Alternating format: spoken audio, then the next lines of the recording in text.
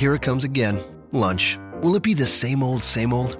Or are you ready to take a vacation from the ordinary with the new Jamaican Jerk Turkey Sub at Firehouse Subs? Freshly sliced smoked turkey breast, craveably sweet mustard sauce, and a hint of Caribbean seasoning. Just $5.55 for a medium. Save time. Order the new Jamaican Jerk Turkey Sub on the Firehouse Subs app. Firehouse Subs. Enjoy more subs. Save more lives. Participating locations. Limited time only, plus tax. Prices may vary for delivery. This podcast is a member of the Voices of Wrestling podcasting network. Visit voicesofwrestling.com to hear the rest of our great podcasts, as well as show reviews, columns, opinions, and updates across the world of wrestling.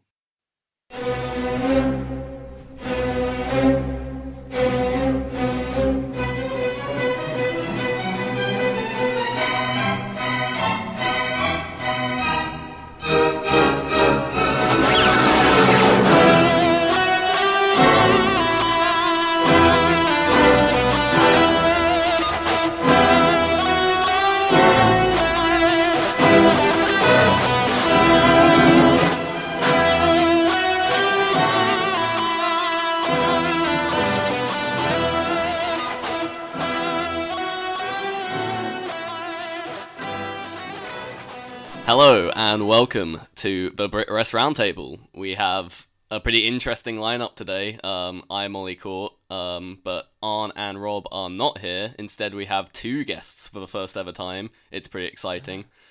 We have of the Dan World Order, Dan the Dazzler here with us. Hello, I am here indeed. And we have returning, I believe for the third time, we have Ian. It's me.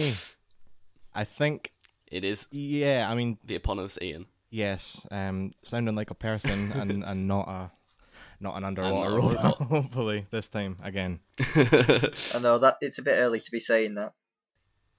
The last time we were on here, Ian beat me on the Brit Rest draft. So well done, Ian. Yes, I did. Despite not preparing at all, no preparation whatsoever from. So yeah, we have quite a lot to get to, and first up we have Progress Chapter 37 to talk about. The show took place on the 16th of October. The Progress's first show since Brixton, where I believe they sold out the 2,400 tickets of the O2 Academy. A very strong show that they had there. So this is almost like the start of a new era for them. Like lots of new people on the card, like fresh matchups. What did you guys think of the card, like as it was announced? As the card was announced, I thought it was a pretty strong one. It's lacking in the bigger names, you would say, but everything on it looked good. I thought, at least. Yeah, I think you had a fairly logical and strong main event, and then as they were adding things to it, it wasn't like anything was bad. There was a lot of interesting stuff there. A couple of people I didn't even know who they were. Which is not particularly or not exactly a terrible thing, but it was definitely it's a decent looking card no matter how you look at it, I don't think. Yeah, I was pretty excited for a couple of debuts here, and we'll get to them. First up, we had the returning Bubblegum, who has been around in Progress for quite a while, but only on a very low level and only popping up here and there. So he's looking to take advantage of some of the exits from Progress. We have no more Tommy N, no more Jack Gallagher, no more Big Damo. So there's a chance to step up. And he was taking on Chuck Mambo, who we saw at Brixton, but getting essentially squashed by Paul Robinson. What did you guys think of these two? I thought Bubblegum was very good in this. I am not usually particularly into Bubblegum. That might be controversial, I don't know, but he was aggressive as anything in this match. There was a point where he might have broken Chuck Mambo's face towards the end there. It was good. I don't know. It was I don't have words anymore apparently, but it was fun. Yeah, I'm kind of along the same lines. It was a good opener. I thought it was probably the best I've had of Chuck Mambo so far. Bubblegum did look great. Yeah, I just thought it was a really good opening to the card. It's nothing blow away, but no. I've heard Arn Furious talk about Mambo and maybe saying that he doesn't have a lot of experience at this point and he'd like to see him work elsewhere. I believe the commentary said that Mambo was wrestling James Drake the night prior to this show, which it's good. It means that he's working in different places other than Just Progress, which is obviously his home promotion.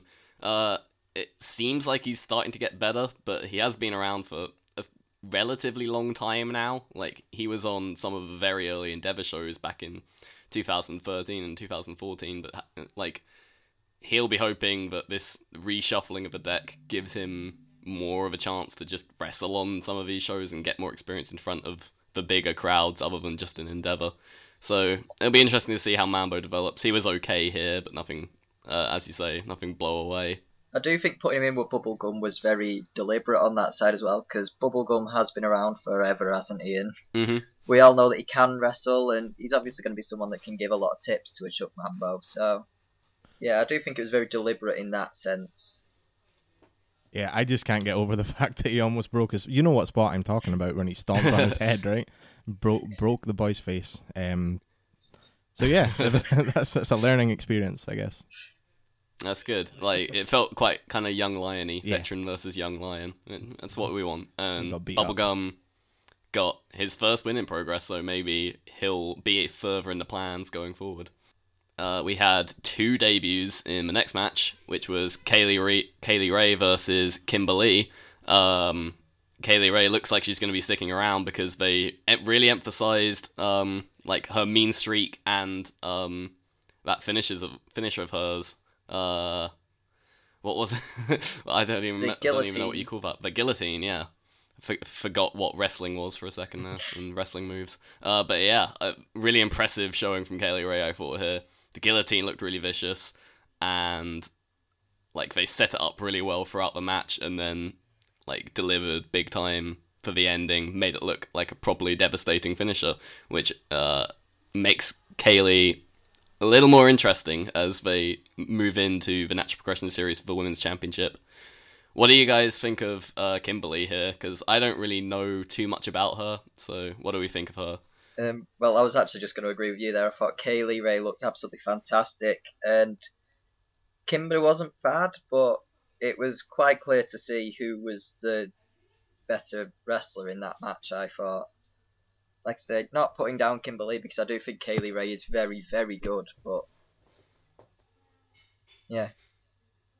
Yeah, I think that's right. I don't think I'm going to disagree with any of that. Kaylee Ray looked, amazing in this. Kimberly was kind of there. She knows how to do lots of suplexes. She can definitely do those. But I said at the time that the match was amazing. It was probably more I was so impressed with the reaction, to be honest. Everyone was willing to embrace it, and they went along with it, everyone in the crowd. And yeah, it made Kaylee, why would that name be that? That's too difficult to say. Kaylee Ray, she looked great, and yeah, that finisher is going to be a big deal, I would have thought. It's good too, because it's been, they introduced Nixon Newell and Alex Windsor. Yeah, recently, and they're going to need to introduce some more people for this tournament, and you're not going to get anyone better than Kaylee Ray, I don't think so. Definitely, good stuff. She's definitely one of the best Britain has, and that's why she's been to NXT very briefly. You was talking about the reactions. How did it come across on the tape of the actual finish? Because being there, it seemed very weird with the kind of injury angle part of it.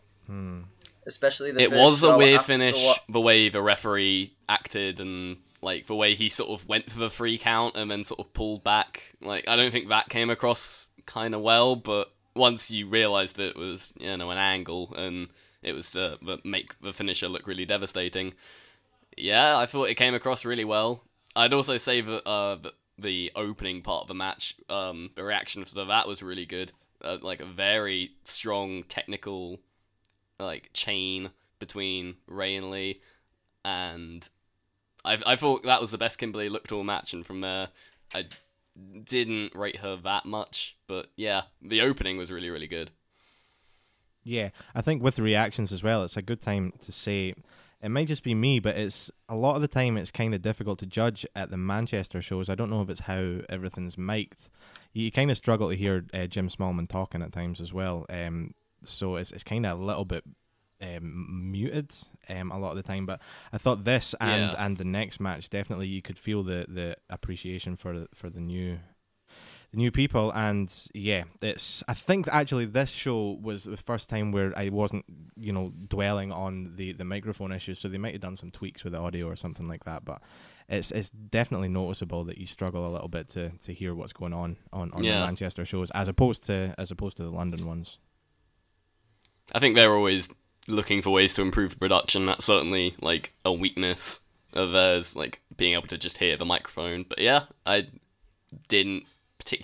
never particularly notice Jim Smallman's bits in between. I just kind of phase them out and sort of use them as downtime. But yeah, I didn't notice anything untoward, and yeah, they're always improving on the production side. No, it was just that, when it was there live, when they did the whole Kaylee Ray pulling Kimber off the top rope and hitting her head, it obviously kind of deflated the room quite a bit, because Jim has been quite vocal in not doing injury angles, and the first show after what happened with Sebastian, this was the finish. It just all seemed very weird being there. And they have done very this weird atmosphere. I didn't really. They've done this kind of. They've done this kind of fake injury angle quite a few times, actually. And being in the room live is always kind of awkward. Like, there was one with Rob Lynch about a year ago in a multi-man match. Where, I was at that live. They played up his shoulder injury, and I thought that came off really badly because he'd had quite a severe. It was a scary incident. It wasn't a severe injury or anything, but it appeared severe. And they had to stop the match he was in a couple of months before that because of that.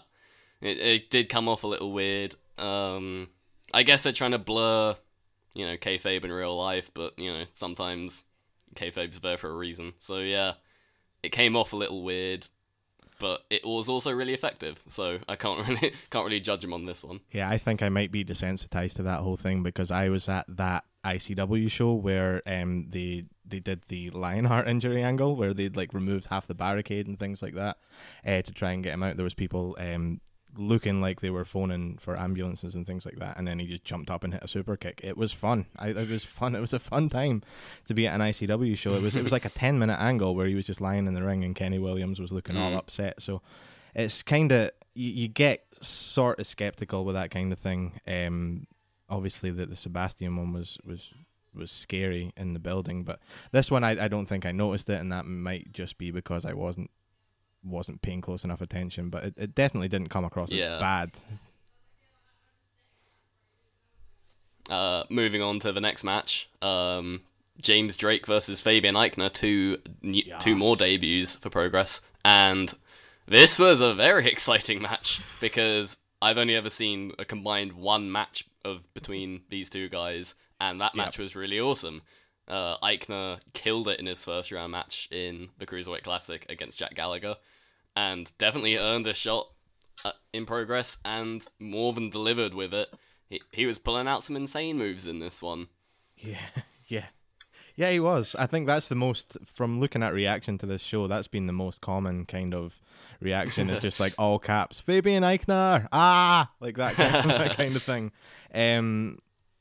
So yeah, he was spectacular. I thought James Drake was good as well. He kind of pulled off it felt like an upset win at the end because he kind of really just moved out the way of a whatever it was and hit his finish and then ran away. So it was really, really exciting though, this match. Yeah, Eichner was, as you say, he was all action. It was very good in that sense, and I think Drake got himself over very well as this kind of more weaselly heel who's just gonna do what he has to do. I thought both guys came across really well in the roles, and I think Eichner is definitely going to be someone that they bring James back. Drake. It was the first time I've seen James Drake. He was giving off a little bit of creator wrestler vibes and like 2005 SmackDown guy, but in the end he was actually really good. Like he seems technically proficient. He's like got a good aura around him. The crowd were reacting to him. I would definitely like to see what more he can do in like a longer match. But Aichner wasn't just the star of this match, he was probably the star of the show, because no one really knew just how good he was. Obviously he had one good match, but you can't really judge a guy off that. I think he proved that he is pretty damn good with this performance. I say Drake was a bit creator wrestlery. Fabian Aichner was reminding me of Cesaro here with some of the stuff he was doing, and just his look, bald-headed, muscular, mid-European guy. Not to pigeonhole him, but he was really good. Yeah, and with James Drake, if you're not going to be spectacular, it doesn't take a lot for the Progress crowd to latch onto you, and the fact that he had a picture of his face on his arse, kind of that was, if he didn't have a picture of his face on his arse, I don't know if he would have been quite so over. But he got they didn't like his face being on his arse at all, and so that feels like that's something that'll stick with him. If he does come back at any point. Yeah, you never know what the Progress crowd is going to latch onto. And face arse face. Arse face, yeah, yep, that'll do. That'll do. He'll go with it. I think he does have a fairly big future in Progress, to be honest. Like, he's already pretty good. He's, like, deceptively big. I would like to see him go further, and hope this isn't just like a one-off or just a mini push. Like, I want to see him get a proper run, get a couple of big matches, and see what he can do, and like see if he can thrive in the big match scenario, I guess. Because we already know he's a decent wrestler. I want to see if he's a great one. Yeah, I wonder how Fabian Aichner will do going forward, because obviously it was a spectacular debut, but I wonder how far that'll carry him. I don't know. He did seem to have kind of a lot going for him though, so he's probably going to be fine, or more than fine. Yeah, Aichner should definitely be in the Super Strong Style 16 next year. Yeah. If he's not going to be a regular, I hope he pops up for the big spots. Yeah, I would be surprised if he wasn't in Super Strong Style after that showing. Yeah, with I think he'll be back. You would hope so.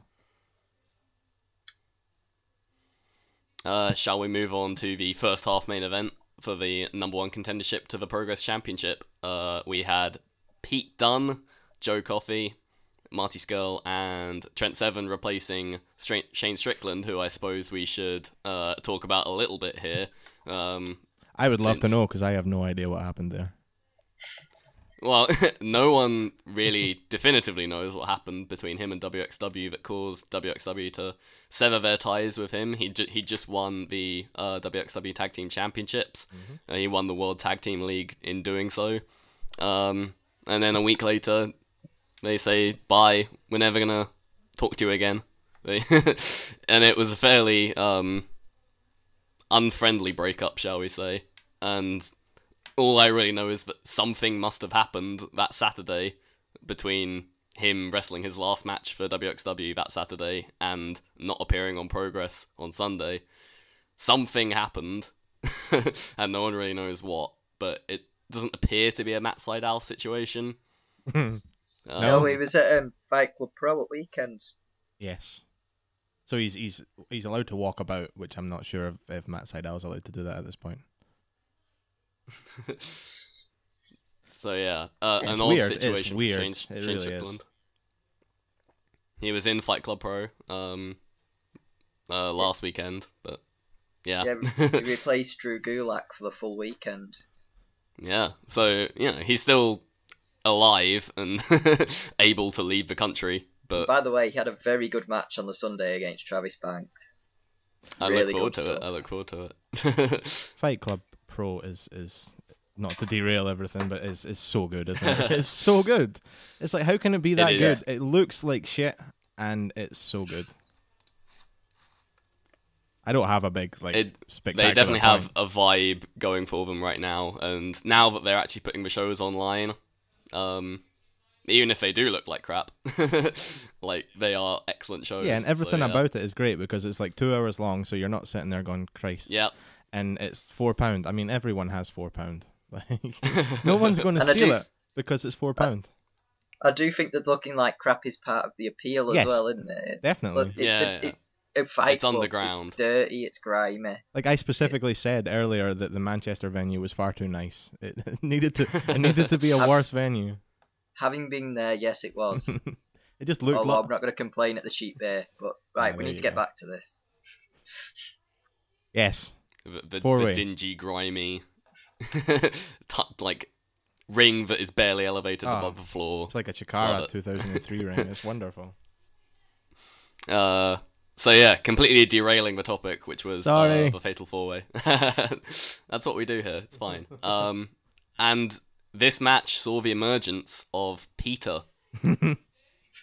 Just, For those of us who were here live, just even would before you that, like to walk us through? what was it that when Trent Seven was on the mic, he got an unbelievable burn in on Shane Strickland for not being there, and I can't remember exactly what it was, but I believe he said he just does flips. Shane or something Strickland. like that. Shane Strickland thinks he's strong style. All these fans love their strong style, but all you ever say is, "Oh, he did a flip and then he wanked himself off." It was lovely. Trent Seven is a bloody charismatic man. I'd like to buy him a pint. Yeah, he needs to not tuck his t-shirt into his pants though, just to not look like a dad. Although not I the think he's kind of going for the dad vibe, though, isn't it? Yeah, that's fair. I'm not sure why I said dad. It's not like my dad's walking about with his t-shirt and his pants all the time. not all the time. Yeah, Anyway, Peter happened. it did. What happened, Dan? Well, I did kind of think that this wouldn't come across on the audio, but what actually happened was, at one point in the match, Trent Seven went to suplex Joe Coffey and couldn't do it. And he shouted in his very thick Birmingham accent, Peter, at Pete Dunne to help him to double team him, which obviously got a bit of a laugh. And then he did it again Yeah. a little bit later on, going for another double team move. And then just the full crowd just shouting Peter whenever Pete Dunne's anywhere near anything at all. It took over. Like even on tape, it was like, yep, everyone's just shouting Peter now. That's how this match is going to go from now on. He even did a babyface fire up to Peter shouts at one point. It was really random. It was Because on VOD it just sounded like everyone had decided to call him Peter for some reason because I didn't hear Trent Seven say it. I think it's there. You just kind of have to, like, you I can hear. suspect that commentary would possibly talking over it because obviously they don't know that Yeah, it's coming. yeah. And you can probably just and as we mentioned before, the Manchester miking issues Yeah, between them meant that you couldn't really make it out. But live, all you could hear was just this big Birmingham accent shouting Peter, and it was rather funny. yeah. That needs to be a T-shirt. It already is. It on looked- It already is. Pete Dunne's This is Peter. own Big Cartel. Oh, is it on Big Cartel? I thought that was just a mock-up. I didn't know he'd actually made it. No, they're currently being printed, I believe. I may need that. I just found out that my This is Peter. my Jimmy Havoc Taylor Swift T-shirt is at Donald's house, which Donald is my cousin, who everyone. Donald is famous and he doesn't know that he's famous, and it's awesome. But he has my T-shirt just now, so I need to get that back. So Marty Skull won this match. Yeah, that was Away from all the shenanigans. What did we think of the actual match itself? I enjoyed the match. With it being a number one contender match, the fact that it seemed to unintentionally just devolve into complete comedy didn't work too well in its favour. With stuff like Marty doing the full theatrics before the chicken wing at one point when everyone's got each other in submission holds. But I think at that point the Peter stuff had just taken over it and they just thought, let's run with a comedy match. So Yeah. I'm not going to have a go in too much for that, but yeah, it was really enjoyable. And given, I suspect that Shane Strickland would have been winning, so Marty winning was probably the next best option in the scenario that happened. Yeah, I think This was probably. Oh, no, go ahead. no, it's okay. On you go. This was probably my favorite match of the show. I thought like the dynamic between British Strong Style teaming up on Joe Coffey and Joe Coffey like just bouncing everyone off him, and then Skull, like you say, like running around doing all his theatrics. That's the best Skull when he's not being super serious Skull, when he's just like kind of clowning around, I would say, but still being kind of deadly as well, and like being on the edges of a match at all times, and never like no one ever being able to put him away, and like being able to take advantage of the scenario as it played out to him, to lock Coffey into the chicken wing. I really liked that. It was all action all the time. There wasn't any like slow paced stuff. I think I was in the mood for just an all out action fest, and this one delivered. And yeah, the actual moves themselves were suitably hard-hitting, suitably strong style. I think all four guys can be proud of this one, even if it was more comedy than perhaps was anticipated. I think probably watching it on tape as opposed to being there live, it was more of a good balance between the comedy and the actual action. Yeah. I would assume if you were there and everyone was just shouting Peter over and over again, it might be a bit distracting. But I think the comedy and the hard hitting was definitely a decent balance. It was it was a good match. It was a very good match. And there's one thing that Aaron said about Joe Coffey recently that I've never been able to get out of my head, that he maybe thinks he's stronger than he is, because there was something he did in this match as well where he was usually it's when he tries to do a giant swing on someone and he can only get them round like once, but he did something here as well, and it's in my head that maybe he thinks he's a lot stronger than he actually is, because he sometimes looks kind of sloppy when he's dropping people. But apart from that, I think it was a good performance from everyone. I don't have any complaints about this one at all. Awesome. So we'll move on to the second half, unless you want to have anything to add, Dan. Sorry. No, I completely agree with that. Like I said, it just seemed a bit too comedy for a number one contenders match, but that could just be my personal opinion and being a bit caught up in everything that was going on. Yeah. I can see that. Okay, so we'll move on to the other number one contendership match on this show. Even though the commentary, I think they said this wasn't an official number one contendership match, in the hype video for South Pacific Power Trip's next matchup, which we'll talk about in a little bit, their opponents did say that they were the number one contenders. So by winning this, the South Pacific Power Trip are the number one contenders, even if it wasn't an official number one contendership match. Cleared that up. Actually, just quickly before this, it would not be worth talking about Jimmy Havoc. Oh, yeah. Oh yes, of course. I'm looking at not on the run sheet. Far too beholden to the run sheet. Yeah, of course. Jimmy Havoc popped up and rainmakered Marty Scurll out of his boots. What was that like live? Obviously, I think as soon as Marty got on the microphone, it was really obvious what was coming. They'd also Progress had actually put on their Instagram during the day kind of a little video saying someone's taken over downstairs of the Ritz, which kind of made you think, oh, it's probably going to be Jimmy, isn't it?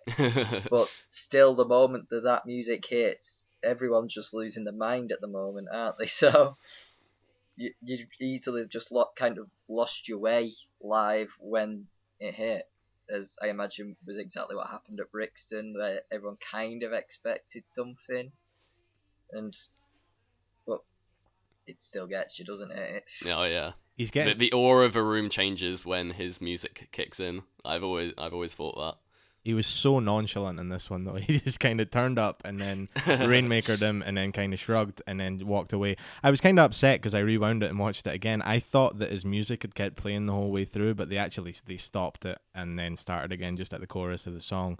I was just imagining him going, just leave the music on. I'm only going to be a minute. It doesn't matter. But the fact that, so he came in through the crowd and Marty didn't know he was there. He got beat up and then he just left, and there was another amazing camera shot from Progress watching Jimmy walk away and just like Marty knocked out on the ground. It was so good.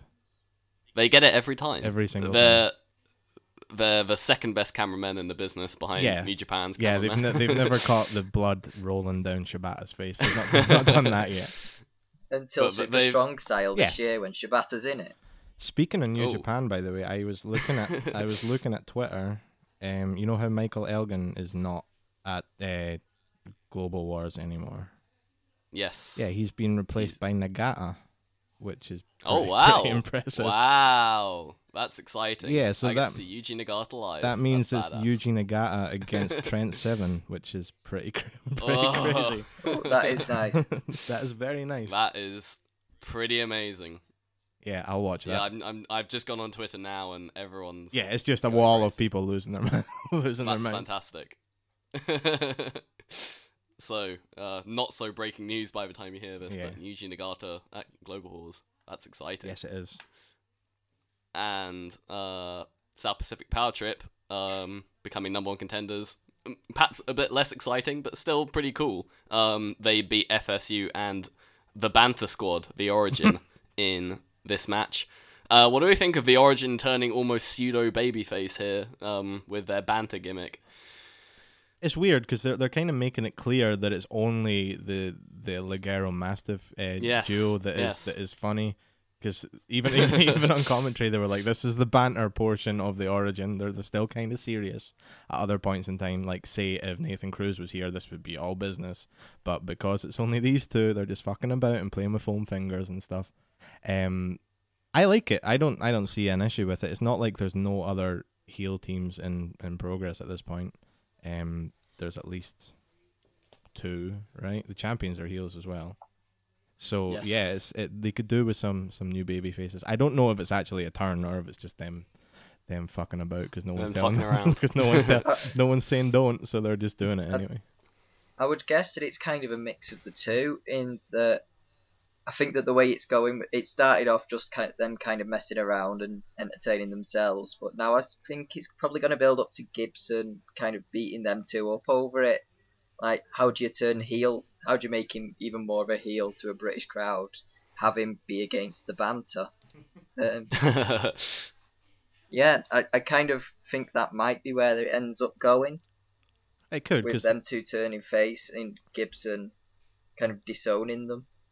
Yeah. yeah, they are threatening at this point that there might be an Origin breakup anyway. It seems like every now and again it's like, oh, are they going to? And then they kind of stay together. So it may be time. It's been a long tease for that. Yeah, I mean, it's not It's gonna like go a they've bit just got longer. together either. It's been a fairly long time that they've been together at this point. So I wouldn't be against it. I just don't know exactly where they're going at this point. With the Origin antics here, a presumed fifth member of the Origin that could come in is Face for Facts, Kurt Hawkins. The antics definitely reminded me of that, and Jim Smallman's ring introductions for Mastiff and Ligero reminded me a lot of Kurt Hawkins fucking around in WWE. I must say, Dave Mastiff's entrance was one of the funniest things I have ever seen. Like, I think everyone knew that they were going to have something planned, but when he came out with the cans and the cape, Yeah. one of the lads with me was actually in tears, laughing.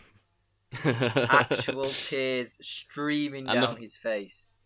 The Foster's beer as well, and insulting the power trip with that. And Eddie Dennis at some point as well. And anyone with taste buds. Yes.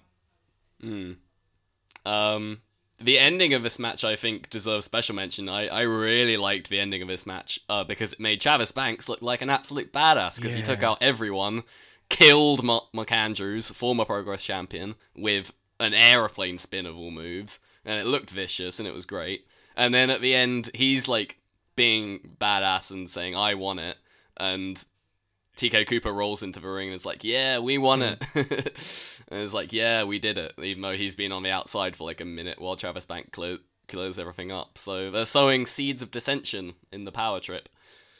Yeah, which seems early. Although I don't know if it's dissension as much as they're putting over the fact that they've brought in Travis Banks just to kick everyone's faces off. And I think it's mainly to put over the fact that Travis Banks is legit, and I like that. But because after snubbing him from Brixton, he deserves a bigger spotlight than he has had previously. Yeah, and if TK Cooper just wants to mess about with his dungarees and that kind of thing, then then we should just let him, really, because his pal's very successful at beating people up, so he'll be fine. Yeah, I pretty much agree with all of that. I think Travis Banks is someone that I'm guessing Progress are going to get behind big time in the quite near future. And honestly, I'm not that surprised because when was the last time any of us saw a bad Travis Banks match? I mean, they just don't happen. So he's up there with some of the most underrated people around for me, like in the entire world. He's just so good. I can't say enough positive things about Travis Banks right now. I'm on a real Travis Banks high. I do think that the Progress are pretty good at that, where people are talking about them, sure, but like just when a wrestler's about to get really, really good, then Progress will bring them in. Because Travis Banks, since he's joined Progress, has been, maybe just because it's more exposure, but he has been, I think he's stepped up his game pretty strongly, and you're right, he just doesn't have bad matches at this point. It's crazy, really. As you say, Dan, he's killing it in Fight Club Pro. He had that great match against Zack Sabre Jr. a couple of months ago. Looking forward to his match against Strickland as well. Yeah, so the South Pacific Power Trip, great act. They're potentially going to face British Strong Style, which Rob believes is a weird matchup, according to the run sheet that we're working off of. Big goal, Rob. But we're going to talk about their tables match with the Shirtlifters later on, and I'm thinking that might throw a spanner in the works for at least the straight singles match, or straight single tag team match, 2-on-2 tag team match for the Power Trip versus British Strong Style. We'll get to that in a little bit. On to next, the Rampage Brown Atlas Championship Open Challenge match. Who should answer the call but Mikey fucking Whiplash? Yeah. What do we think? Oh, of course, we have official beef to clear tonight for Ian. I don't know what Whiplash. I did. I was in the cinema. None of this was my fault. It was Did someone steal your phone? No, I've got it's here. It's fine. It was nothing to do with me. I've nothing to do with me. It was a nice dive, though. I don't see what the issue was. I didn't say anything wrong. I will get the tweet up very quickly just to share it with the audience. I just like alliteration. That's why I tweeted it in the first place, because I went, "That's a nice dive." How many times can I use the letter M? That's all I was doing. So yes, Ian tweeted, "Manchester motivated Mikey Whiplash, man. Great alliteration, Harry. Thank you." Well done. And Whiplash, tonight as we're recording this, has tweeted out to his near 8,000 followers helpful hints on how not to be shit from wrestling fans. Do dives. Do all the dives. Yeah, it's because I got a response to my tweet saying, "Is he not shit anymore?" And I said he did a dive. that was the entire conversation up until earlier today. Is this thin skin or banter? I don't know. I don't know what it means when you screenshot it instead of quote tweet it. I'm not very up on the Twitter etiquette, so I don't know what that means. But whatever. It was a nice dive, right? That was the best part. That was the best part of Mikey Whiplash in this match. He did two very nice dives, two lovely dives, and he wasn't wearing fishnets, and people wanted to know where his fishnets were. I'm seeing Whiplash wearing different attires quite a bit now. He wore like long tights with the fishnets underneath for his match against his long match with Mark Haskins a couple of chapters ago. It seems like he's trying to reinvent himself. I think he realizes that his performances as of late have kind of dipped, as has fans' reactions to him. So he's trying to find a way around that, I guess. And I think he looked a lot more motivated here, and he had the best match he's had in Progress since he came back. But I think it was his best one since the last Rampage match, because I remember liking that quite a lot. Yeah, that was a really good match. Yeah, and I thought I pretty much agree it was his best match since the last Rampage match in Progress. I didn't think it was particularly bad. It was a bit underwhelming of a person to answer the open challenge. And in defense of Whiplash, I'm going to mention Fight Club Pro again. On the Sunday show, he had a really good match with Trent Seven as well. Yeah, he can clearly go. There's just something weird in Progress where he's not really clicking right now. He I seems think to, it was I the mean, way the- the whole Tommy End thing kind of fell apart. Yeah. yeah, he's been The a victim booking of has not helped him unfortunate- whatsoever. Yeah, and he seems to keep ending up being a last minute replacement and getting kind of thrown into things that he's not supposed to be in. I don't think he was meant to be the mystery challenge or the mystery opponent here. I don't know. I think I saw someone say that possibly it would have been Trent Seven, but they had to move things around because of Shane Strickland not being about. But I mean, regardless, it was the crowd didn't exactly react to him being the big mystery part. Why he's not as anyone's partner, mystery opponent. But I think, you know, if he's going to come out and have a good match, you can't really complain. It was definitely, you know, a worthwhile match, especially if Rampage is going. You know, the issue maybe was that people were saying, "Oh, Rampage is having an open challenge; it's going to be a big deal." But it looks like he's actually just having open challenges going forward. Yes.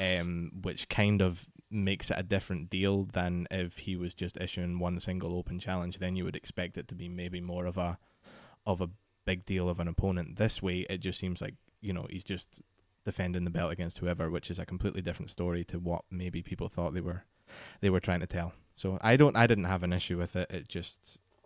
It's weird the way that Mikey Whiplash always ends up in a situation where people are disappointed.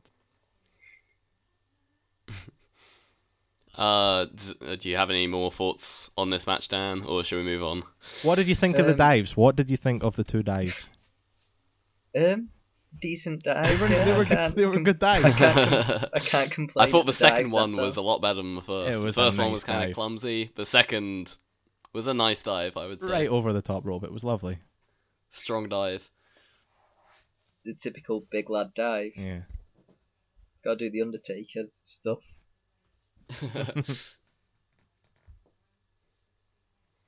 And we'll move on to the main event of Chapter 37 now. Mark Haskins defending the Progress Championship against Zach Gibson, who got TP'd again. Yeah. I wouldn't mind this being a regular occurrence. It's a good. Yeah, British fans in not knowing when to throw it. Shocker though. Yeah. Wait till they say his name. It's not even difficult. As it happened, you could see Jim go over to him and give him the microphone, which Jim has later gone on to say, "Yes, I did do that." But you just saw him go over and say, "Just do your stuff now. It's not going to work." Yeah. They've all gone too soon. Mm-hmm. It's like classic 2006 Jimmy Rave, and everyone likes 2006 Jimmy Rave, so.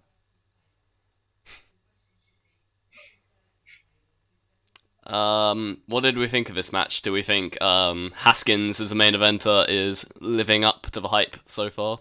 It's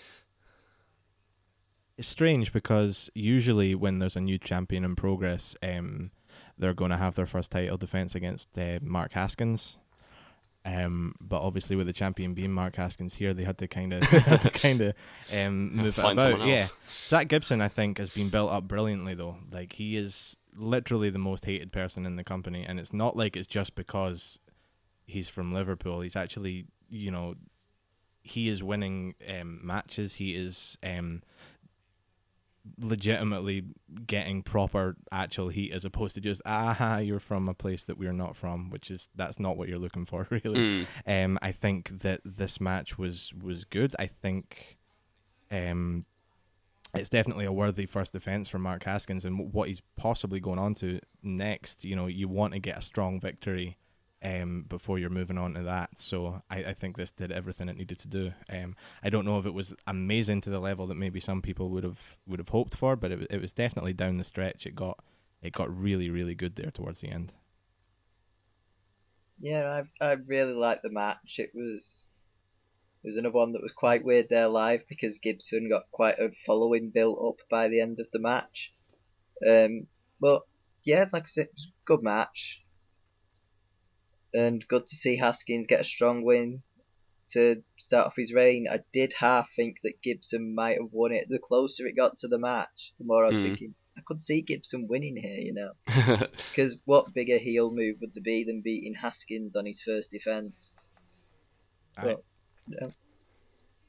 That would have definitely been interesting. I didn't even think of that. Yeah, there were some good false finishes towards the end of the match here. Gibson got in a Shankly Gates towards the end, which looked like it could have been definitive, but Haskins managed to avoid his new like twirling suplex finisher, which I think is going to be his main finisher going forward. Yeah, and it means you get to hear Helter Skelter in a Scouse accent every time he talks about it, which is so good. I really like Mark Haskins going all Kairi Hojo with his sharpshooter. It's so cool. Like bending all the way back. Like when he just has the sharpshooter on and then they're not tapping out and then he arches right back and then that is that person tapping out or dead or one of the two. He's taking inspiration from the True Great. Yeah, exactly. There's no one better. So where do we see Gibson going from here? He's lost his Progress Championship challenge, where we thought that maybe he'd be the next Progress champion. Is he still next in line, or do they have other things planned for him? What do we think? I'm pretty sure he's still going to be the next champion. This is what they did with Haskins, with Skrull. If you ignore the one show where Pastor was the champion, he was the first person to face him, he lost, and then they built him back up again. I suspect the same going to happen with Gibson, only he's going to turn on the Prime Banter squad and build up that way. Yeah, there could be if there's an Origin breakup, then that'll keep him occupied until he's needed. But I would agree with that. I think he's definitely the best choice to kind of carry the company going forward. Okay, so that was Progress Chapter 37. Pretty strong show. I wouldn't say there was like any one amazing match on it, but definitely worth a watch. There were, I think, 3 very good matches in Drake Eichner, the 4-way, and the main event, and then nothing bad, which is surprising with like a lot of new talent on there and Whiplash. But everyone delivered pretty strongly. So yeah, another strong show from Progress. Yeah, it's fairly typical of a Manchester show. I think that you get more consistency. I think your high end stuff is usually going to happen in London, although you get lower lows in London as well, like Sebastian promos and that kind of thing. But yeah, Manchester shows, especially ones I've been to live, always seem to just be, they're just fun. You can just sit and people are on when they're looking at them later after the fact on tape, kind of pick them apart. But sitting in Manchester and watching them, it's always fun all the way through, I think. Yeah, okay. I go on with that. Before we, sorry. No, I was just saying that I agree with that, although I would say that possibly my Progress match of the year was in Manchester, but that was very much an outlier to most of the matches that you get, which are just solidly quite good. Yeah, that War Machine match was ridiculous. Yeah, you know exactly which one I was talking about. I was also there, and I would agree with that.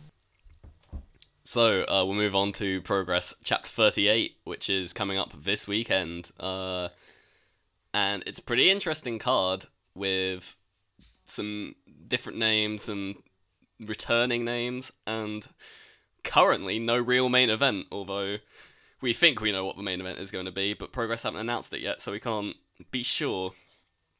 So we'll start off breaking it down with the returning Hunter Brothers versus the New Nation, but not that one from 1999. It's Alexander Henry and Jason Prime, the Primate.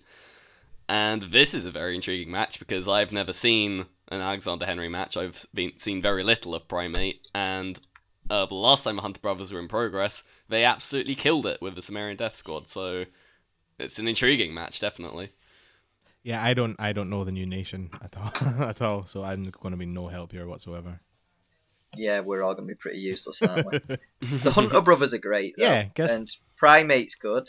So yeah, if it's going to be like a wacky tag match with the Hunter Brothers in it, I don't see there being anything wrong with that. It'll be fun, I would assume, unless someone does something stupid, which I don't anticipate happening.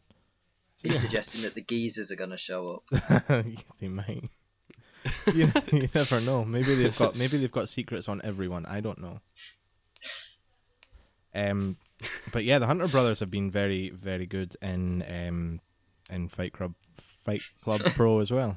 Which, welcome to the Fight Club Pro podcast. I know. Basically, go out there and buy every Fight Club Pro show you can get. It's great. I wholeheartedly endorse this. Yes. we have the beginning of a women's natural progression series on this show, and it's an intriguing matchup: Ginny versus Pollyanna, the first women's match from a year and a half ago, and one of them's going to get eliminated early on, and it's probably going to be Pollyanna because Ginny's kind of the star of the division de facto. Yeah. Yeah, I expected this match to happen maybe second or third round, not first, but like you say, it's pretty much going to be Ginny win, you'd think, and on we go from there. Yeah, it's tough because if you look at who potentially is going to be in this, there's not really any obvious dead weight in there, so you can't really avoid booking matches like this so early. So it's interesting to say the least. Mm. Yeah. There's probably I have suspected that they might bring someone up from Projo and have them face Pollyanna first, just for us to kind of get them through a match on a show. But it is what it is. We probably know 7 of the probably 8 participants in this tournament. There's Ginny, there's Pollyanna, Laura Di Matteo, Nixon Newell, Dahlia Black, and Alex Windsor, and Kaylee Ray, which leaves another spot open. As Dan just said, they may fill it with a Projo person. I know Chikara is very green, but she could potentially be in there just as a tournament filler, or they could recruit from outside. Are there any women who you'd particularly want to see in this tournament? Yeah. There's none that particularly jump out that I would put in. There's quite a few that are all around Walton level, where I think, yeah, they'd be alright in that, or that kind of thing from the outside. But, like I say, no one in particular jumps out at me as in they must be in there that isn't already. Yeah. No, I mean you would hope for someone amazing like Toni Storm, but she seems pretty busy at the moment. All the time. She's just everywhere. Yeah. So it's probably not the best idea to even think about. She's on a permanent flight between Oberhausen and Tokyo. Tokyo. Just one a day. I'm gonna have to start calling her La Ligera.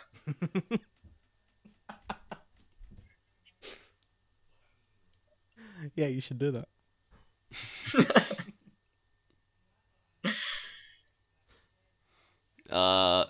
So who do we think is going to win at this tournament and be the first ever Progress Women's Champion?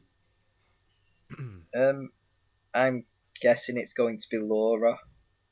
That just seems to make the most sense to me from a story perspective. Yeah, Ginny versus Laura in the final.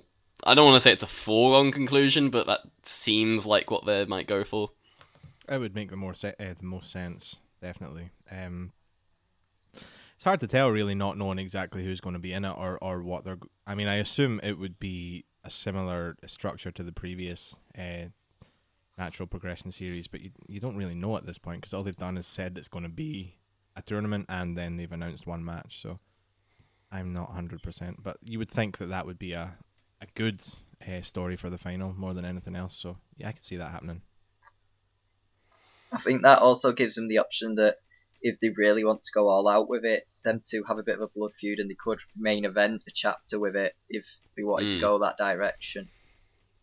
Yeah. And I think they've both gotten better since their first singles match, which kind of flubbed. I think they've both gotten better since then, even in just the few months since. So I think by the time this tournament is over, they may well be ready for that kind of spotlight. So yeah, I'm on board with that.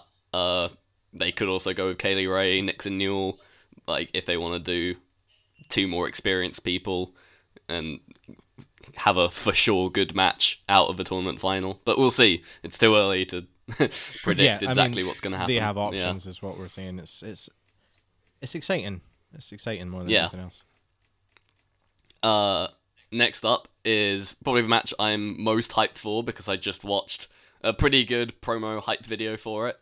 It's a tables match, as voted by Progress fans. The Shirtlifters, Jack Sexsmith and Roy Johnson, versus the South Pacific Power Trip. This has been a sort of a low-key feud that's gone on. They've had a singles match, a tag team match, and a trios match, and the Shirtlifters team has, with Pollyanna, have lost all 3 of those matches. But in this promo video, they're saying that they're gonna be more serious in this one, and it's not about just being straight up good at wrestling. It's about being better than the other team and being able to put away this feud for good. And I think that signposts to me that the Shirtlifters are going to win this one and sort of muddle up that tag team title scene a little bit. But what do you guys think? I am slightly nervous with Progress and Tables because they've had an issue with that before. That was a weird one. The Facebook vote thing was strange to me. Because Tables match kind of was always going to win. I voted for Falls Count Anywhere because those things are fun. But it was kind of weighted towards they wanted to book a Tables match anyway. It was one of those WWE, here's 3 options, pick this one and ignore the other 2. All the other ones are the same anyway, so pick this one. Yeah.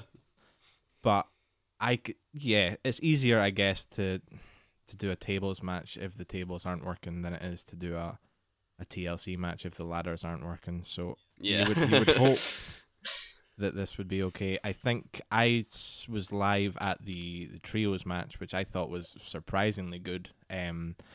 Especially Jack Sexsmith, who I thought really nothing of in terms of as a wrestler up until that point. He's definitely improving. So I could see this being decent. I don't think it'll be, especially with Travis Banks in there, I don't think it'll be bad. It's definitely intriguing to see how it goes. With you saying that about the tables, another Fight Club Pro reference. Yeah. You've seen Project Mayhem, haven't you? Yeah, I have. Yeah, they can go very badly wrong as well. Yeah, it can go the other way, and the tables just refuse to break. That's also an issue. But yeah, I kind of thought that the trios match finished this whole feud off, so I was really surprised when this was announced, and then obviously even more surprised when the Power Trip then won the number 1 contendership with this match already announced.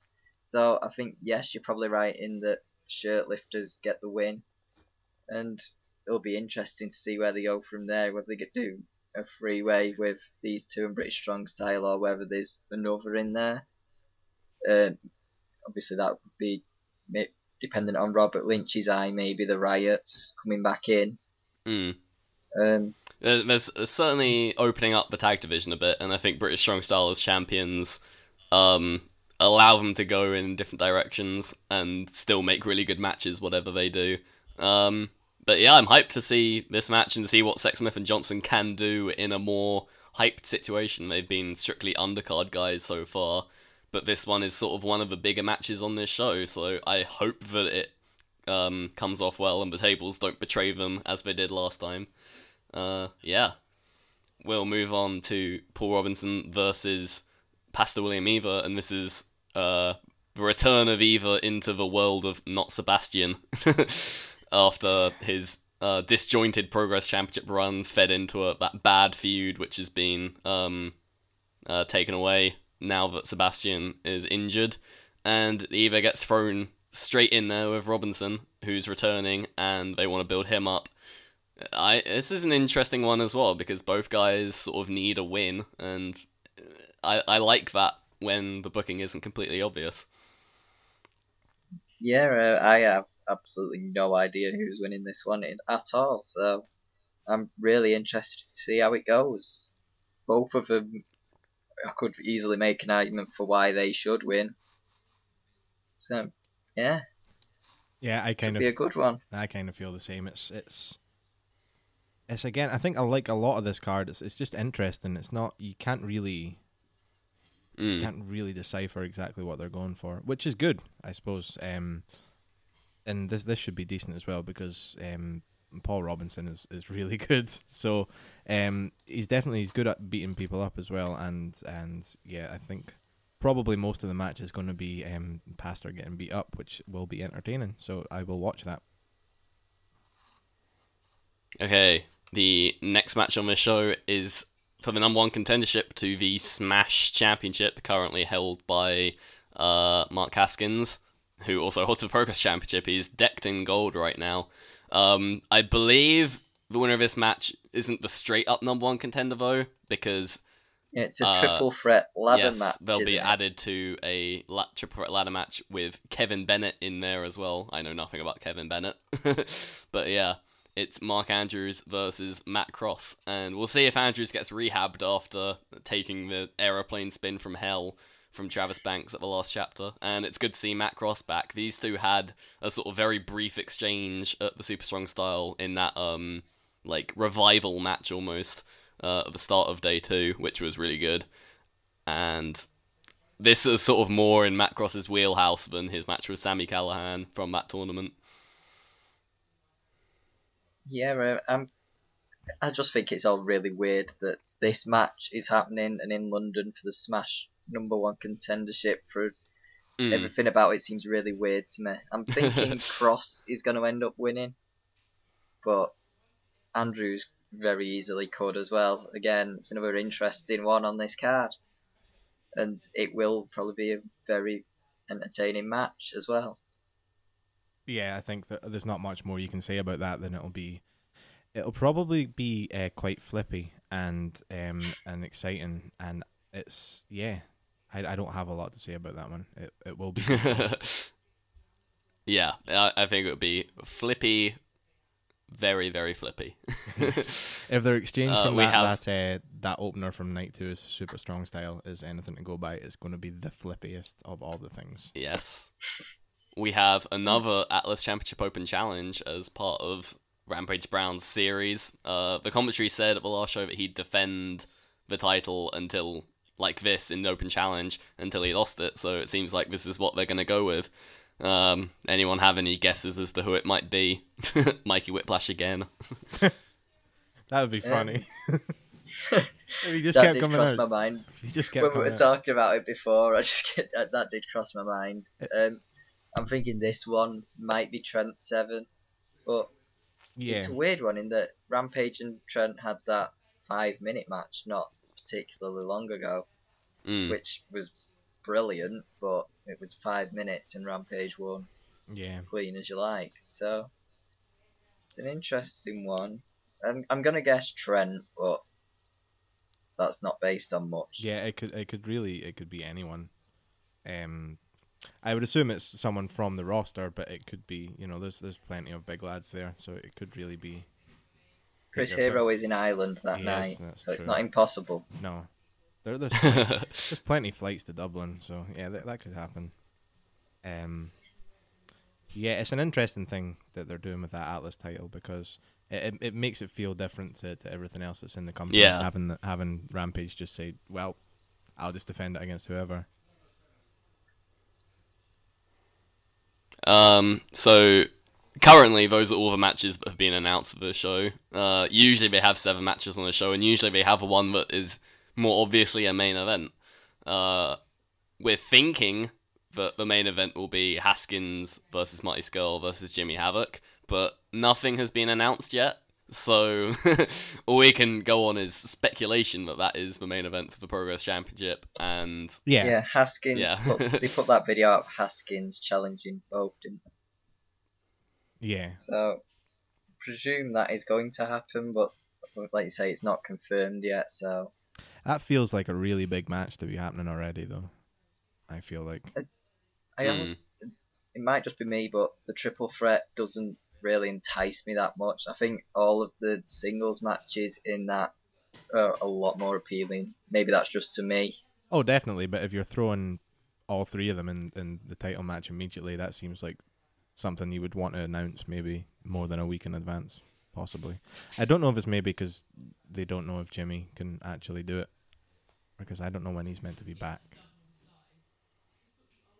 It was supposed to be last week he was getting his checkup, I believe, from his podcast with Flash Morgan Webster, but that could have been him working everyone again. Yeah. It's interesting, though, because there has to be something, because you're right, there's no... Unless they put a tables match on, but it's a weird thing to main event with those 4 people. Who knows? So something is up with the show, certainly, but it currently has no proper main event, and I don't know, I feel like shenanigans are going to go down. When Progress doesn't announce something very obvious, that usually means something big is gonna happen. So, keep an eye on this show. Yes. This is an interesting show. It's all pretty interesting after Brixton, really, because they're bringing in new people and people have left, obviously. So it feels really fresh. Yeah, they're shuffling the deck definitely. a bit, aren't they? And Yeah, it's good. I like it. So we just talked for about an hour about progress. We should probably move on to something else. We're thinking WCPW. well, we spent an hour talking about Fight Club Pro, mainly. Yeah, we did. Let's not lie. Yeah, we did. We're not going to talk about Fight Club Pro this week, but we're definitely planning more Fight Club Pro stuff. Just a wink, wink, nudge, nudge. Yeah, I mean, if you start that if one. you start talking about Fight Club Pro, then everyone will just clamor for you to start talking about Attack, and it'll just never end. You got But Attack you is got also rein it in. really good. Attack is great. Attack as well. is also Yeah. really, really good. So, But Fight Club Pro is getting quite a lot of buzz lately, and I do want to talk about it, and I do want to up the coverage we do on it. So don't worry, we've got Fight Club Pro covered. But right now, we're talking WCPW, which is a fairly hot topic in BritWres right now, because a fairly controversial topic, because obviously they're getting moneyballed like crazy. Bringing in all these guys, Minoru Suzuki, JR, Jim Cornette, and just like they're probably like a front for something, right? Just like spending all this money wantonly with reckless abandon. They outdrew Brixton, which we all praised, with their 2,400 number at Brixton. With True Legacy, which I believe was in Manchester, and that was the same weekend they had all those big stars over. Kurt Angle, Minoru Suzuki, JR on commentary. What do we think about the rapid expansion of WCPW? They're going to Orlando now as well in April. That size says it all. I don't know. It's. I don't know. It's like, obviously, because they booked a bunch of people that casual fans know. Most of the talk I heard from it was from people who were really excited to see like Kurt Angle and Alberto Del Rio. I didn't hear anything outside of Twitter. I didn't hear anyone excited about Minoru Suzuki, which is probably fair, to be honest. I don't know how many people would know. That's kind of evidenced by that weird photo of him sitting at his table on his own, which made me want to cry. But it's I feel like it's a different audience to what I'm kind of used to. So I don't know how much I can speak on it. We do say that point all the time. Yeah. Exactly the same. I'm very much not the audience that they're going for, and that's fine. They're just going the casuals. I do worry about kind of the stepping on toes with the likes of Rev Pro that we've got coming up, but who knows? Let's see where it all goes. Yeah, I mean, it's. Oh, go for it. No, I had nothing really. Yeah, to be fair, I mean, they are a fairly recognizable name-ish, mainstream compared to everyone else. I mean, Progress running is basically running to hardcore wrestling fans, and them, getting 2,400 is ridiculous. What Culture is also impressive, but they have a much wider kind of audience to kind of pull from. So I feel like it's still impressive, but maybe not quite as shocking. Because they brought in so many people that people would know. Like if someone was to ask me who was on the Progress show and I told them, they wouldn't know who any of those people were. But if I was like, oh yeah, JR's doing commentary, they'd be like, yep, I'll go to that. And it's weird, but that's kind of how it works to people who are not sitting tweeting 500 times a day or whatever. Yeah, it's not nerd wrestling, but are we a little worried? Isn't the right word, but it's a word I'm going to use anyway. Are we a little worried that like this is what BritWres is emerging as in like circles like the Observer, like you hear Meltzer talking about the numbers WCPW are doing for their iPay-per-view, and like, is this what a more casual wrestling fan is gonna think British wrestling is about? I'm not trying to like direct the conversation in one way, even though that's what it sounds like, but yeah. Is this a case of WCPW not representing BritWres on a sort of wider stage, like the way Progress, Rev Pro, etc. do? Well, I feel like... go on. No, I was just going to say that I do think that is something that we are seeing, because like Dave Meltzer isn't really covering anyone else over here at the moment, is he, apart from the big York Hall shows? It's something that very easily could happen, but it is aiming for a different niche than the other companies, as we've just said, so yeah. Yeah, it's kind of with Meltzer anyway. He only really seems to mention impressive things. He doesn't kind of like, because he's always talking about how ICW are running the Hydro and that kind of thing. And you're like, yeah, but nobody cares really. So it's weird that he seems to latch on to the more impressive, maybe what am I trying to say? The more impressive kind of fuck it, who cares? I don't know. More kind of numbers. I'm trying to think more of the impressive word. numbers. Yeah, it's not the word I was looking for, but yeah, kind of big numbers. He kind of goes, yeah, that's amazing when you're seeing, consistently quality actual. Yeah. Which is also odd, because then when he goes to Japan, he's talking about the quality all the time over the numbers. It's weird. I don't know his thought process on that, but I mean, he's only one man anyway, so we should make that clear.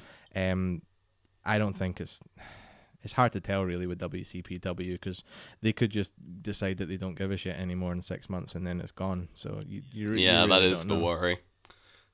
WCPW are sort of like Moneyball titans of BritWres right now, like just with like the size of the shows and the talent they're going for. At the other end of it is like OTT being like a small company rising out of pretty much nothing to putting on quite an impressive product, and they're having a hell of a year. We should talk about the shows that they're running coming up this weekend, and they've got some pretty tasty lineups, including the one and only Chris Hero coming over, I believe, for the first time in OTT. Yeah. But he's making a regular habit of coming to Europe nowadays, because I think more than anything he realizes that it's kind of a place to be in indie wrestling right now. Hero's everywhere all the time though. He's just always everywhere. They've got 3 shows coming up this weekend. On night 1, night 1 and 2 are under the WrestleCon name, and night 3 is under the Invasion of Body Slams at the Comedy Carnival name. So that's what we'll refer to them as. And night 1 for the WrestleCon shows, which is confusing because it's not about WrestleCon in Orlando, but just bear with us. The night 1 show, main evented by Chris Hero versus Ryan Smile. That's a hell of a match. Yeah. Ryan Smile in OTT is peak Ryan Smile, I would say. It's a different animal to what you see elsewhere, isn't it? He's so good over there, and basically the 3 Chris Hero matches. Yeah, the 3 Chris Hero matches are kind of putting him up against the top talent in OTT. And this one for sure is going to be. You don't really see Ryan Smile have a bad performance in Ireland. He's everyone loves him, and he kind of feeds off that, and he always has really great matches over there. So this should be impressive, I would have thought. Yeah, that pretty much agree with that. It's going to be an absolutely fantastic match. Ryan Smile is really good, especially in that underdog role, which against someone like Chris Hero, he's going to be in. He's going to take a load of elbows and go down. I think that's going to be an absolutely belting match. This is definitely probably I say definitely the biggest match of Ryan Smile's career so far, because it's a real test of him as a wrestler. Like, he's had some really impressive performances in like multi-man matches. This one's one-on-one straight up with one of the best in the world, who's like a very different wrestler to he is. So it'll be very interesting to see like how he adapts and just how well he performs. I feel like people don't give him the credit he's due because he doesn't like pop up in Progress, and not very often in Rev Pro. So it will be interesting to see how he does in this main event slot in OTT. OTT have really given him the ball this year, and he's run with it, really putting their promotion on the nerd wrestling map, so to speak. Couple of other matches from night one. Melina is here in UK and Ireland. She's taking on Katie Harvey, who's also sort of becoming an OTT regular at this point. And Marty Scurll versus Tyler Bate, another very tasty matchup. Yeah, Melina versus Katie Harvey could be interesting because, well, Melina's Melina. Katie Harvey's good. I would certainly say that. She's one of them where I was talking before about a lot of people that are kind of around that level that could be in the natural progression. But Scurll versus Bate is a match that really interests me, how them two work. Because that could be a real sleeper match that everyone would want to see. Because Bates' debut over in OTT against Jordan Devlin is one of the most impressive matches I've seen this year. It was absolutely incredible. Yeah, I mean Tyler Bate, like Travis Banks, doesn't have bad matches. He just doesn't though. I don't. It's who knows? It's crazy. Is the women's match, is that part of a tournament or something like that? Yes, there's a tournament. I think it's just over the 3 nights. Yeah, it's just the four women. What is that for? I don't actually know. Is it just a tournament or is that a title? I remember it's a tournament, but I can't remember what it's for. They're creating a women's championship. There you go. Okay. So there we go. You would think, spoiler for the other match, that's Bea Priestley and Martina. You would think probably... The Session Moth. Yeah, you would think probably Katie Harvey would win against Melina, but you never know because Melina is a quote-unquote big star. They might go Martina Melina. Yeah, they could. Just for, the personalities in Night 3. Yeah, and for the almost rhyming chants.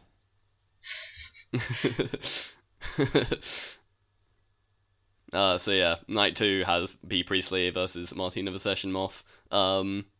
And also Hero and Smile in 2 more big matches. Smile against Marty Scurll and Chris Hero against aforementioned Jordan Devlin in Devlin's biggest match of his career. That will be very interesting to see. That feels like a proper, if you think Ryan Smile is having an important match with Hero, Jordan Devlin, that feels like that feels important because Jordan Devlin is, you can see potential just kind of oozing out of him all the time.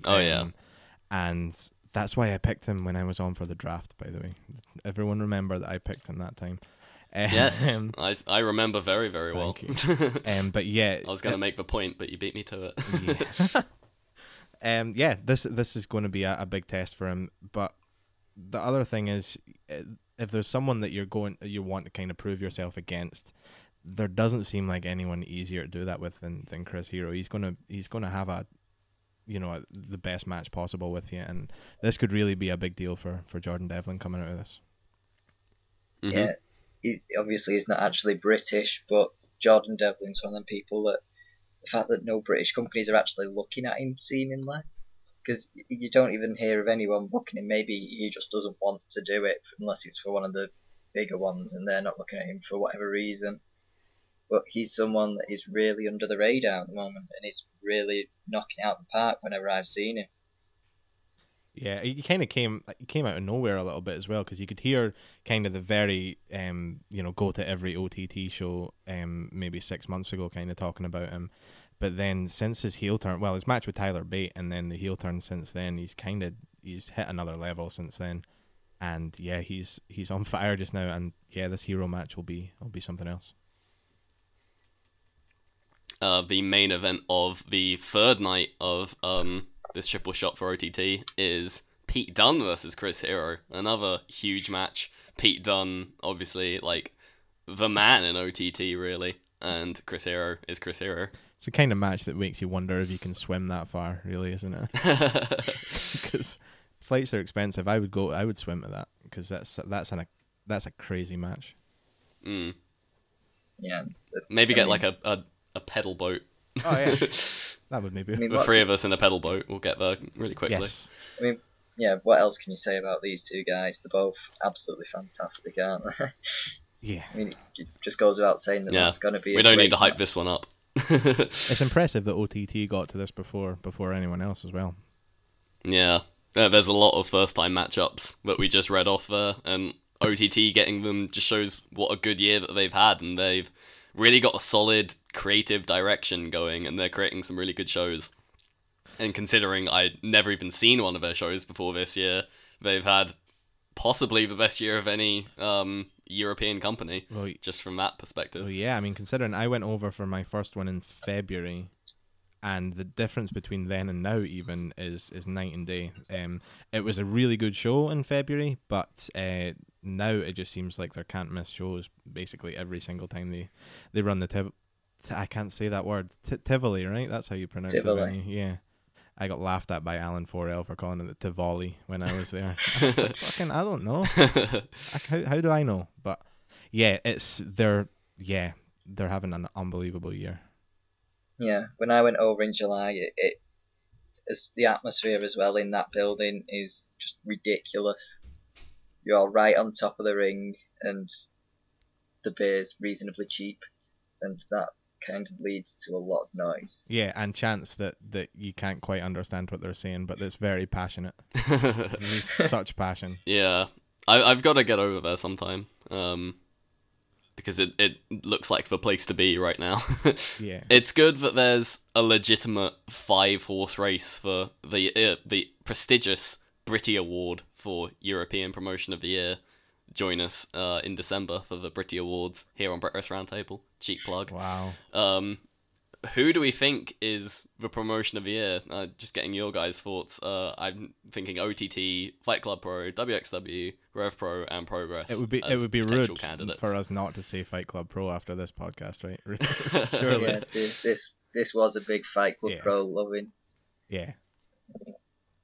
It's a hard one to tell though, because everyone seems to be having decent years. You could say some of Progress's booking was odd. But I don't think match quality was anything to sniff at all. Yeah, there wasn't a problem match quality side on their end at all. No. I think probably because of how much they've come from nowhere, OTT will be in with a big contendership for that. Fight Club Pro is pretty similar in a way that they've kind of been around for ages, but since they've started putting the shows on VOD, late summer? Yeah. They've just really exploded because everyone's seeing the stuff and loving it. Mm-hmm. Yeah, it seems like last year was the year where the maybe larger companies kind of came into their own, and then this year is when all the smaller ones are kind of rising up to join them, and it's really, really cool and expensive. But there's a lot of wrestling to watch now, and it's so accessible, and it's so weird that it's from Britain, because when I first got back into wrestling, it was like, I'm not going to go see like RPW or whatever. I'm not going to go to that. Yeah. When I first went to like a Rev Pro show, and that was like the first time I'd ever seen like live wrestling that wasn't WWE, I was skeptical as well. Like, who is this Dave Mastiff guy? Is he is he any good? It was like, I'll go to this show because that's Shinsuke Nakamura. I don't know why else. I had this guy called Will Ospreay was in a tag match. It was weird. But yeah, he'll never become anything. No. He'll probably bleach his hair and just lose his mind. It'll be ridiculous. The Milo Yiannopoulos look that everyone wants. Yep. Yeah, it's good. It's good to be a British wrestling fan right now. Mm-hmm. Yep. With that kind of positivity, it's about time to wrap up. Just got to do some ad reads for you. I've got a few Voices of Wrestling links, but if you click through to, you can help out the site while spending your usual amount. It gets a little kickback to the Voices of Wrestling site. We've got voicesofwrestling.com/Amazon to use on Amazon. Voicesofwrestling.com/SeatGeek to use on SeatGeek to buy sporting event tickets and concerts and whatever. and voicesofwrestling.com/WWE shop for all your WWE shop goodness, all those t-shirts, mugs, etc. of all your favorite people. If you just use those links, it gives a little kickback to Voices of Wrestling, no extra charge to you, just helps out the site, helps it grow. And with that, I'll let you guys plug your assorted wrestling endeavors. Twitter names, etc. I'm at Dan the Dazzler. Pretty easy to find. I'm usually winding someone up. Yeah, I'm at BME_87 on Twitter, and I have a SoundCloud as well, where I say that I do Taylor Swift covers, but I haven't done one for a long time. Although I know, I'm really missing I'll do one. I mean, it's Out of the Woods next, which is difficult, turns out. It's not an easy song to do. It's also a banger. It is. It's a beautiful song. I would do a whole podcast on how good Out of the Woods is. It's just really hard to record.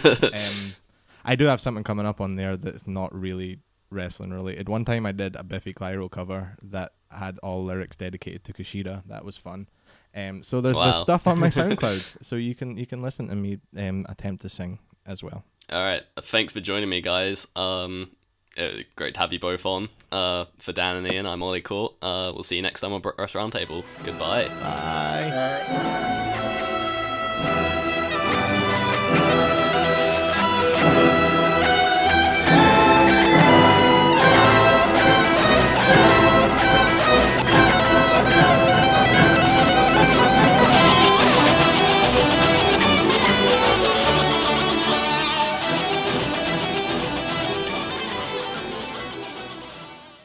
Here it comes again.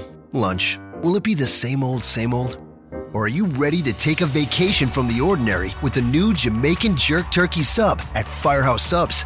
Freshly sliced smoked turkey breast, craveably sweet mustard sauce, and a hint of Caribbean seasoning. Just $5.55 for a medium. Save time. Order the new Jamaican Jerk Turkey Sub on the Firehouse Subs app. Firehouse Subs. Enjoy more subs. Save more lives. Participating locations. Limited time only, plus tax. Prices may vary for delivery.